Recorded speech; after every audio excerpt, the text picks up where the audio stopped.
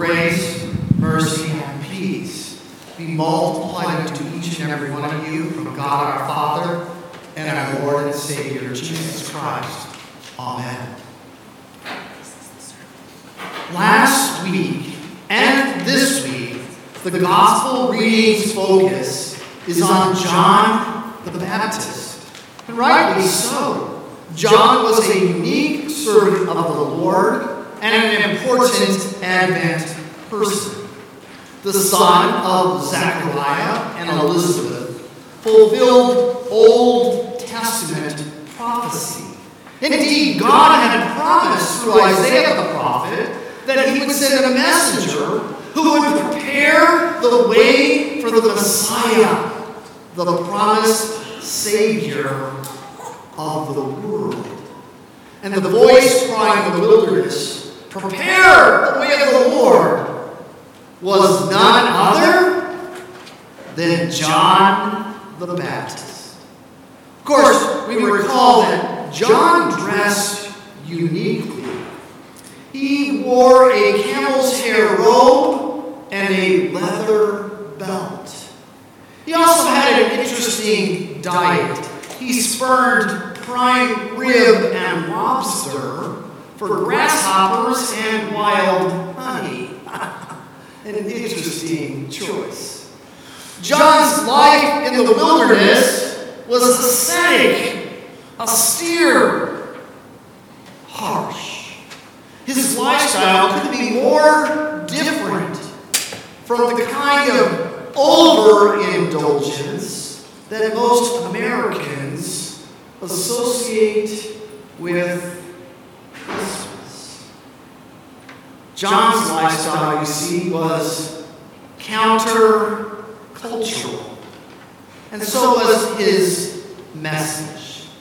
He preached a baptism of repentance for the forgiveness of sins. John called sin, sin.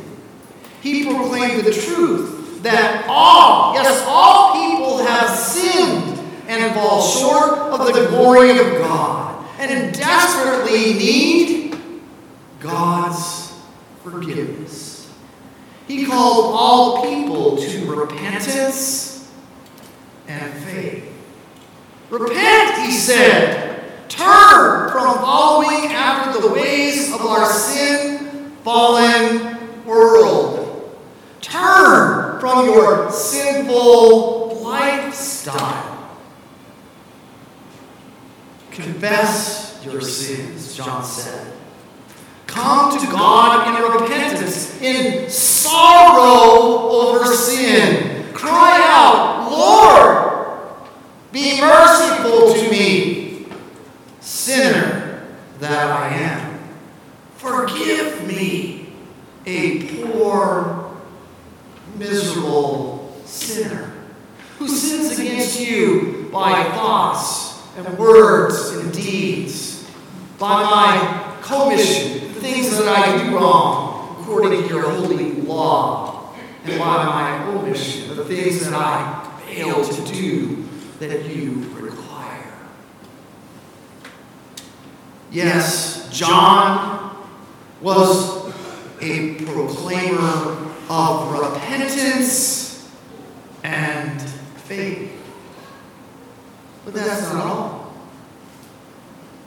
And that brings us to tonight's text.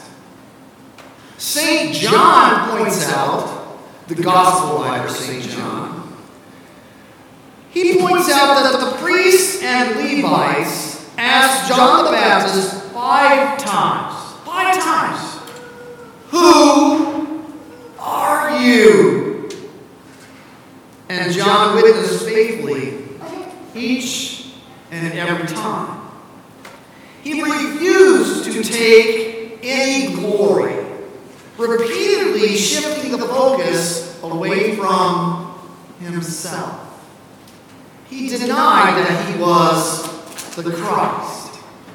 He denied that he was Elijah. He denied that he was the promised prophet from Deuteronomy. In fact, John the Baptist apparently didn't even consider himself a person. All he considered himself was a voice. He says, I'm a voice of one crying out in the wilderness, make straight the way of the Lord. But as that voice, foreseen by Isaiah, John was faithful. He was faithful to his calling. He was a faithful witness to the light, to Jesus Christ. My friends, do you know what the single most important job of an eyewitness is? To not talk about yourself. To get out of the way and keep the focus on the light, Jesus Christ. And John the Baptist did that job very, very well. My friends, the point of our text today is that John the Baptist's greatest asset was his finger. That's right. John's finger is why Jesus said that among those born of women, there has not appeared anyone greater than John the Baptist. That's found in Matthew chapter 11, verse 1. Why did Jesus say that? There's no one greater than John the Baptist. He said that because no one before John had a finger like his. Not because it was sticky with honey and covered with locust guts. Okay? No. But because no one before John the Baptist had ever pointed to that lowly carpenter, Jesus of Nazareth, as the Lamb of God who takes away the sin of the world. No one before John the Baptist had been able to personally point to Jesus as the source of forgiveness, life, and salvation. You see, there is hope and joy on this third weekend in Advent when we light the candle of joy. There's hope and joy in John the Baptist, not because of who he is, but because of who he points to.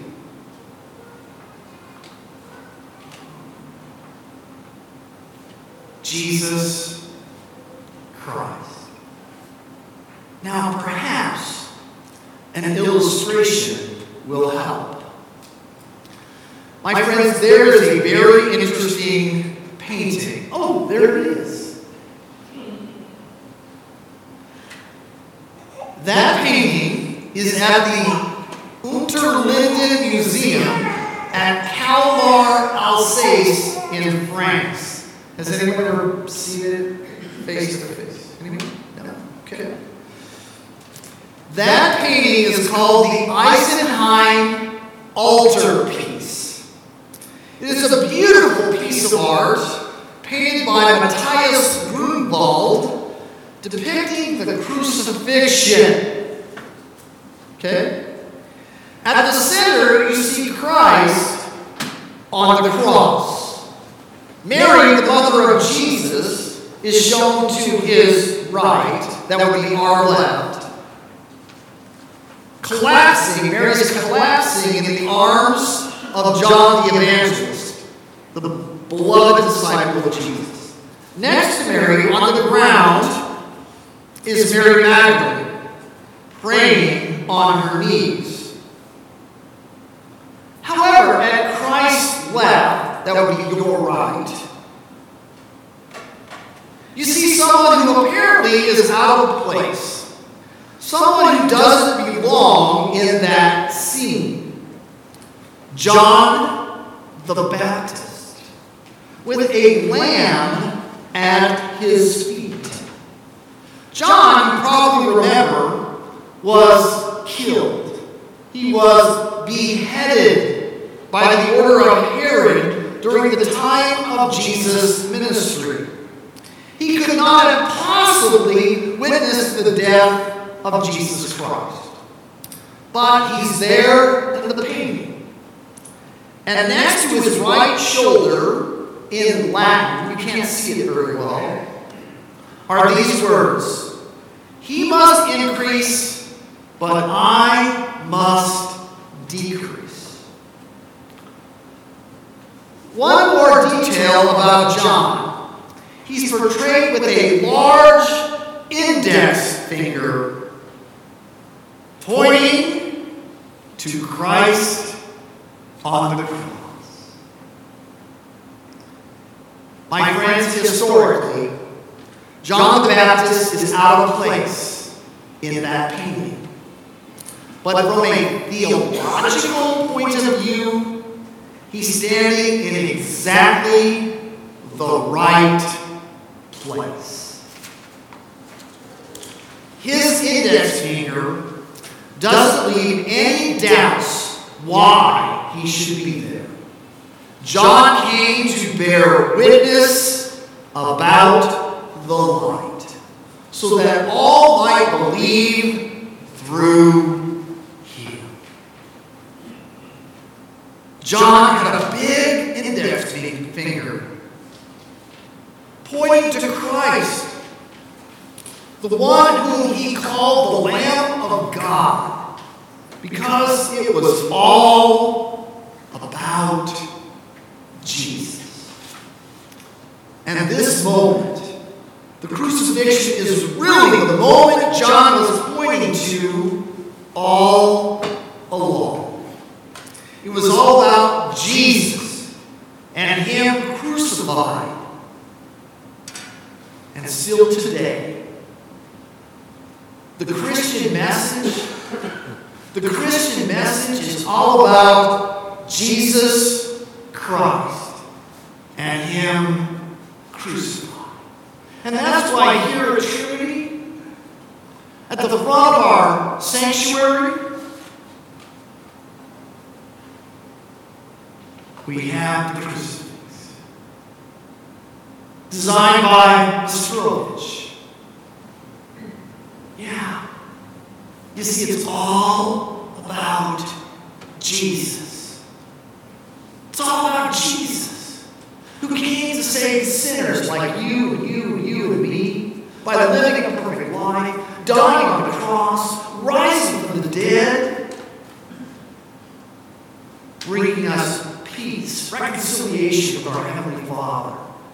Trusting in Jesus Christ, we can know our sins are forgiven. We're at peace with God. We have a home in heaven, not built by human hands.